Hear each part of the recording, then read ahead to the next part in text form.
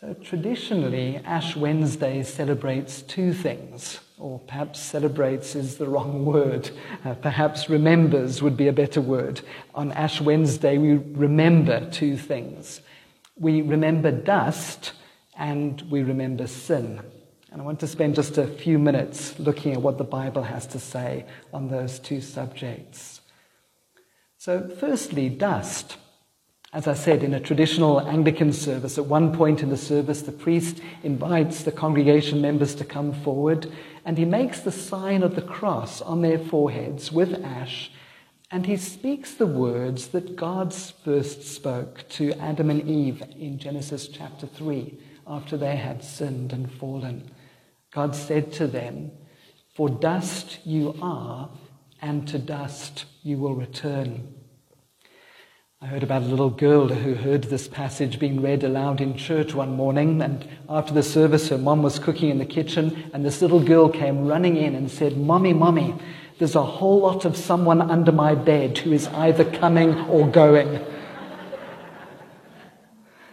So two things. Firstly, we are dust. I've just finished reading Bill Bryson's recent book, The Body, A Guide for Occupants. And he begins the book by speaking about something that we all learned in high school, and that is that the things that go into making up our bodies, the carbon and the magnesium and the water and the oxygen, can all be found in a pile of dirt and can be bought for just a few rands. Although he says that actually the latest and most comprehensive estimate for the full cost of building a new human being would be a very precise £96,546.79, multiplied by 20. Labour and VAT, of course, would boost costs further. You would probably be lucky to get a take-home human being for much under £200,000. Not a massive fortune, all things considered, but clearly not the meagre few dollars that my junior high school teacher suggested. Then he says this, "But of course it hardly really matters. No matter what you pay or how carefully you assemble the materials, you are not going to create a human being. You could gather together all the brainiest people who are alive now or have ever lived and endow them with the complete sum of human knowledge, and they could not between them make a single living cell, never mind a complete human." Let me read an extract from chapter 1 that explains a little bit why. He says, "We pass our existence within this warm wobble of flesh and yet take it almost entirely for granted. How many among us know even roughly where the spleen is, or what it does, or the difference between tendons and ligaments, or what the lymph nodes are up to? How many times a day do you suppose you blink? 500? 1,000? You've no idea, of course. Well, you blink 14,000 times a day, so many times that your eyes are actually shut for 23 minutes of every waking day. Yet you never have to think about it, because every second of every day your body undertakes a literally unquantifiable number of tasks without requiring an instant of your attention. In the second or so since you started the sentence, your body has made 1 million red blood cells. They are already speeding around you, coursing through your veins, keeping you alive. Each of those cells will rattle around you for about 150,000 times, repeatedly delivering oxygen to your cells, and then, battered and useless, will present itself to other cells to be quietly killed off for the greater good of you. Altogether, it takes 7 billion atoms to make you. No one can say why those 7 billion atoms have such an urgent desire to be you. They are mindless particles, after all, without a single thought or notion between them. Yet somehow, for the length of your existence, they will build and maintain all the countless systems and structures necessary to keep you humming, to make you, you, to let you enjoy the rare and supremely agreeable condition known as life. That's a much bigger job than you realize. Unpacked, you are positively enormous. Your lungs, smoothed out, would cover a tennis court, and the airways within them would stretch from London to Moscow. The length of all your blood vessels would take you 2.5 times around the earth. The most remarkable part of all is your DNA. You have 1 meter of it packed into every cell, scrunched into the nucleus, a space that we may reasonably call infinitesimal. And the reason that 1 meter of DNA can fit into a cell nucleus is that it is exquisitely thin. You would need 20 billion strands of DNA laid side by side to make the width of the finest human hair. You have so many cells, approximately 37.2 trillion of them, that if you formed all your DNA into a single strand, it would stretch 10 billion miles to beyond Pluto. Think of it. There is enough of you to leave the solar system. You are, in the most literal sense, cosmic. What does that mean to us tonight? Well, firstly, a proper understanding that we are just dust will lead us to worship. When we catch a glimpse through anatomy or physiology or biology or astronomy of how small we are and how big God is, it leads us to genuine worship. Psalm 139, you created my inmost being. You knit me together in my mother's womb, all that DNA. I praise you because I am fearfully and wonderfully made. Your works are wonderful. I know that full well. Number 2, a proper understanding of the fact that we are dust leads to what John Ortberg calls appropriate smallness or humility.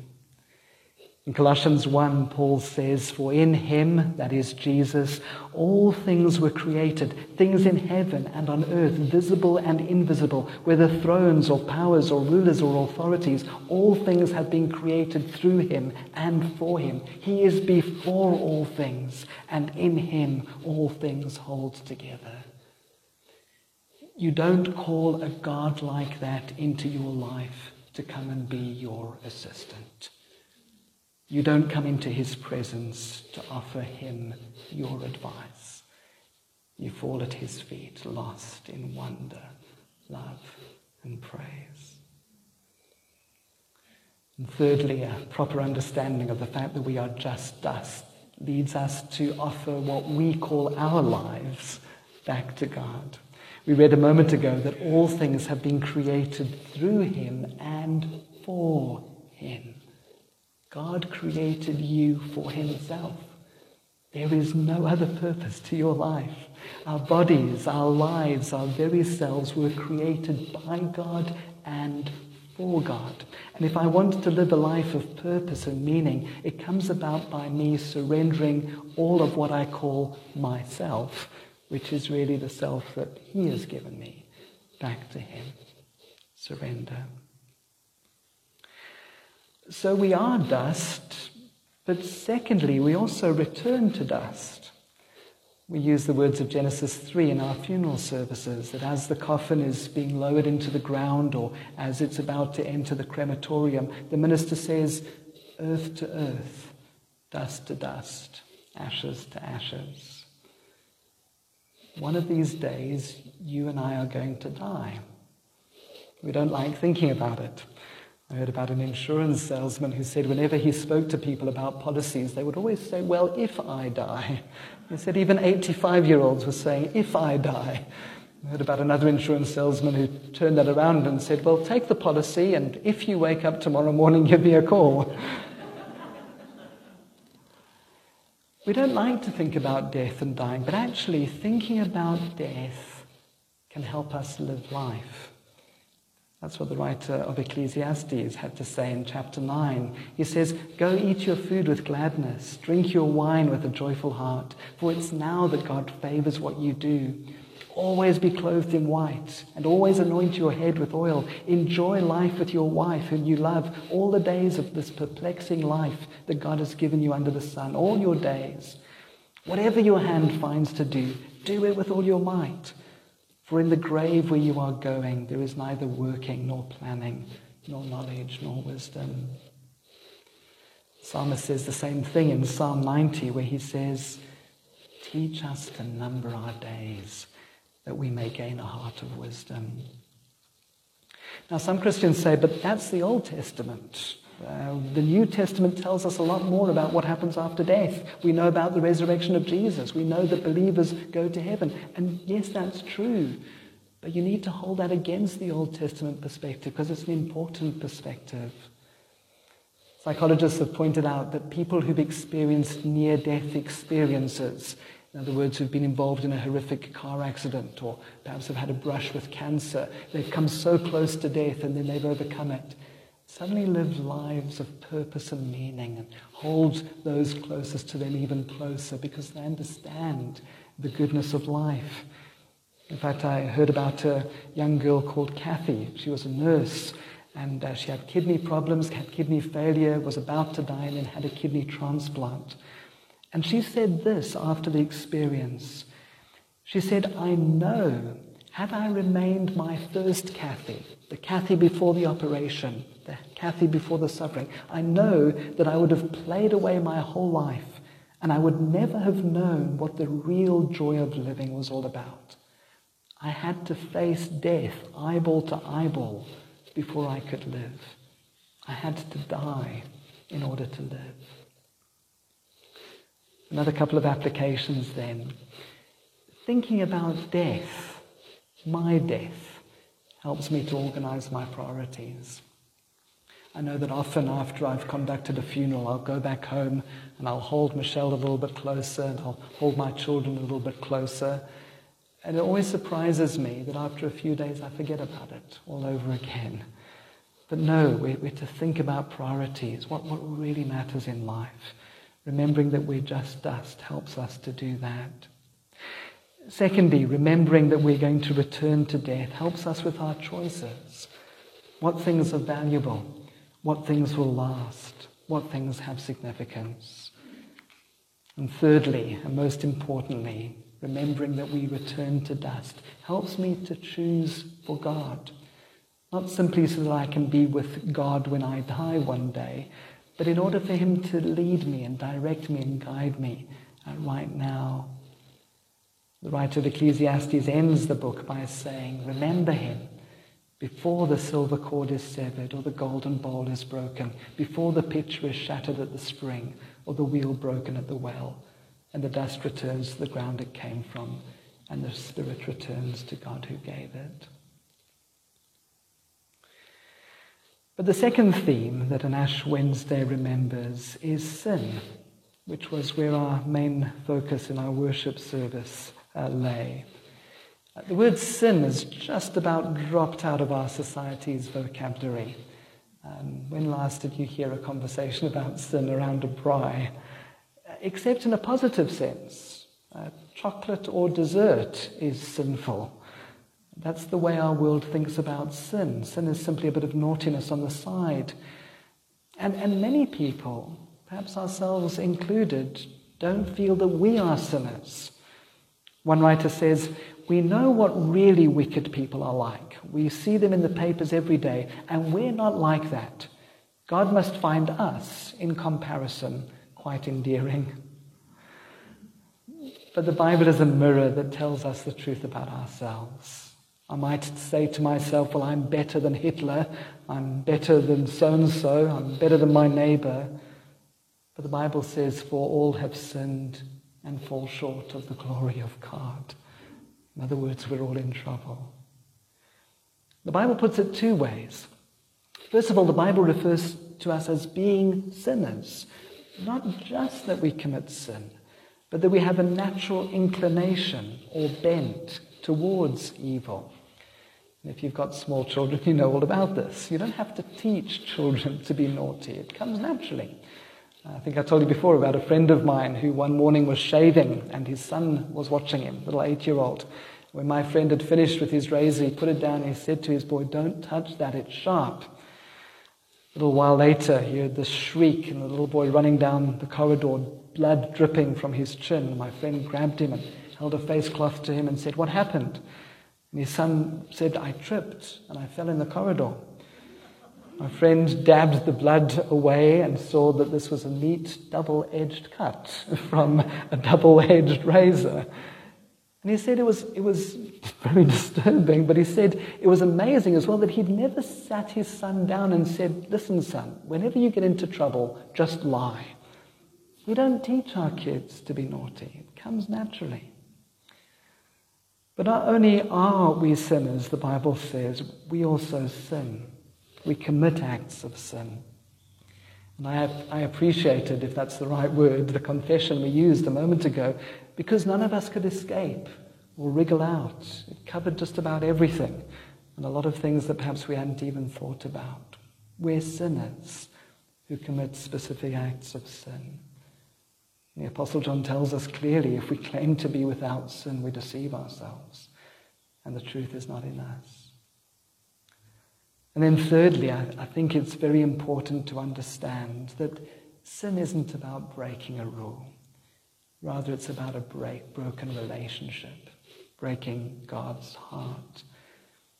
In the book of Genesis, we read in the time of Noah that the Lord saw how great the wickedness of the human race had become on the earth, and that every inclination of the thoughts of the human heart was only evil all the time.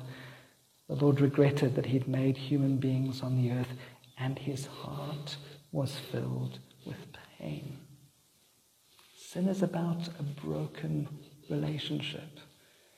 And I think that's very important, because otherwise when we think about sin, we think of God as just being a rule maker, a lawmaker, a judge, a prosecuting attorney. But when we understand that sin is about a broken relationship, we see God as a God who is a lover, a friend, someone who wants to be intimate with us. We're sinners who sin. You see, it's only when we understand the problem that we can get help. Denial doesn't help us here. I read a joke recently where the man said, I've got a wonderful doctor. If you can't afford the operation, he'll touch up the x-rays. And that's sometimes what we're tempted to do. We're tempted to get out of here and go someplace where we will be told that actually we're nice people and good people, and all we need is maybe a bit more money or a bit more time, or that people should be more understanding and kind to us. But that won't solve our problem. It's only when we admit our condition that God can work in us. That we're all sinners. There are two kinds of sinners: sinners who deny and sinners who admit. Remember that story of the Pharisee and the tax collector a little earlier. So Barbara Brown Taylor writes in her book, sin is our only hope, because the recognition that something is wrong is the first step toward making it right again. And so the very best thing, in fact, I can do today is to come before God and agree with his verdict. To say in the words of Isaiah, woe to me, for I am a man or a woman of unclean lips. To say with Peter, go away from me, Lord, I am a sinful man. To use the words of Paul in the book of Romans, I know that nothing good lives in me. Because Jesus said, blessed are the poor in spirit, those who know that they're needy. What happens when we do this? Again, let me make 3 quick applications. Firstly, a proper understanding of my sin leads to joy. The more we see the depth of our sin, the more we realize the height of God's love. The full impact of forgiveness cannot be felt apart from the full impact of what has been forgiven. So remember the lady who Luke describes in Luke chapter 7. She comes into the room where Jesus is eating, and she falls at his feet weeping, wetting his feet with her tears. She dries his feet with her hair, and then she anoints them with expensive perfume. And Simon the Pharisee, who's hosting Jesus, thinks to himself, this man can't be a prophet. Otherwise he would know what kind of woman who she is, that she's a sinner. And Jesus says to him, Simon, do you see this woman? I came into your house. You didn't give me any water for my feet, but she wet my feet with her tears and wiped them with her hair. You didn't give me a kiss, but this woman from the time I have entered has not stopped kissing my feet. You did not put oil on my head, but she has poured perfume on my feet. Therefore I tell you, her many sins have been forgiven, for she loved much. But he who has been forgiven little, or thinks they have been forgiven little, loves little. Martin Lloyd-Jones uses this illustration. He says, imagine that you go away on holiday and when you get back, your friend who is house-sitting for you said, oh, while you were away, a bill came, so I paid it for you. You wouldn't know how to respond. You wouldn't know how happy to be until you found out the size of the bill. Was it just some extra postage, just a few rands? Was it perhaps a speeding fine, a few hundred rands? Or did your friend just settle your bond, hundreds of thousands of rands? Until you know the size of the debt, you don't know whether to shake his hand and say thank you, or to fall to your knees and kiss his feet. And looking seriously at our sin enables us to see that Jesus has paid a massive debt for us. And when we realize that, gratitude wells up within our hearts. Our problem sometimes is that we've become immune to the size of our debt by overfamiliarity. True repentance leads to joy and to real love. Second, a proper understanding of my sin leads to freedom. God knows the very worst about me. God knows everything about me, more than anyone else, and yet he loves me anyway. I experience freedom from guilt and shame. I experience freedom to serve God. As one writer puts it, we are free indeed, free from any need to hide, to conceal or impress, to make excuses for ourselves, to demand our fair share, free to love God with abandon, free to love others without bargaining and conditions. And thirdly, a proper understanding of my sin will lead me to be far more merciful and understanding and forgiving to other people around me. When I understand the enormity of all I have been forgiven, it'll be far easier for me to forgive others for the relatively small things sometimes that they've done against me. Remember Jesus' parable of the unmerciful servant in Matthew 18. The master says to his servant, I cancelled all that debt of yours. Shouldn't you have had mercy on your fellow servant just as I had on you? Or as Paul puts it in Ephesians chapter 5, be kind and compassionate to one another, forgiving each other, just as in Christ God forgave you. And so just those two themes, dust and sin, with all of their various applications to our own lives. As we heard from Trevor Hudson this morning, we are dust, but we are deeply loved dust. And although I am more sinful than I ever imagined, I am more loved than I ever dreamed.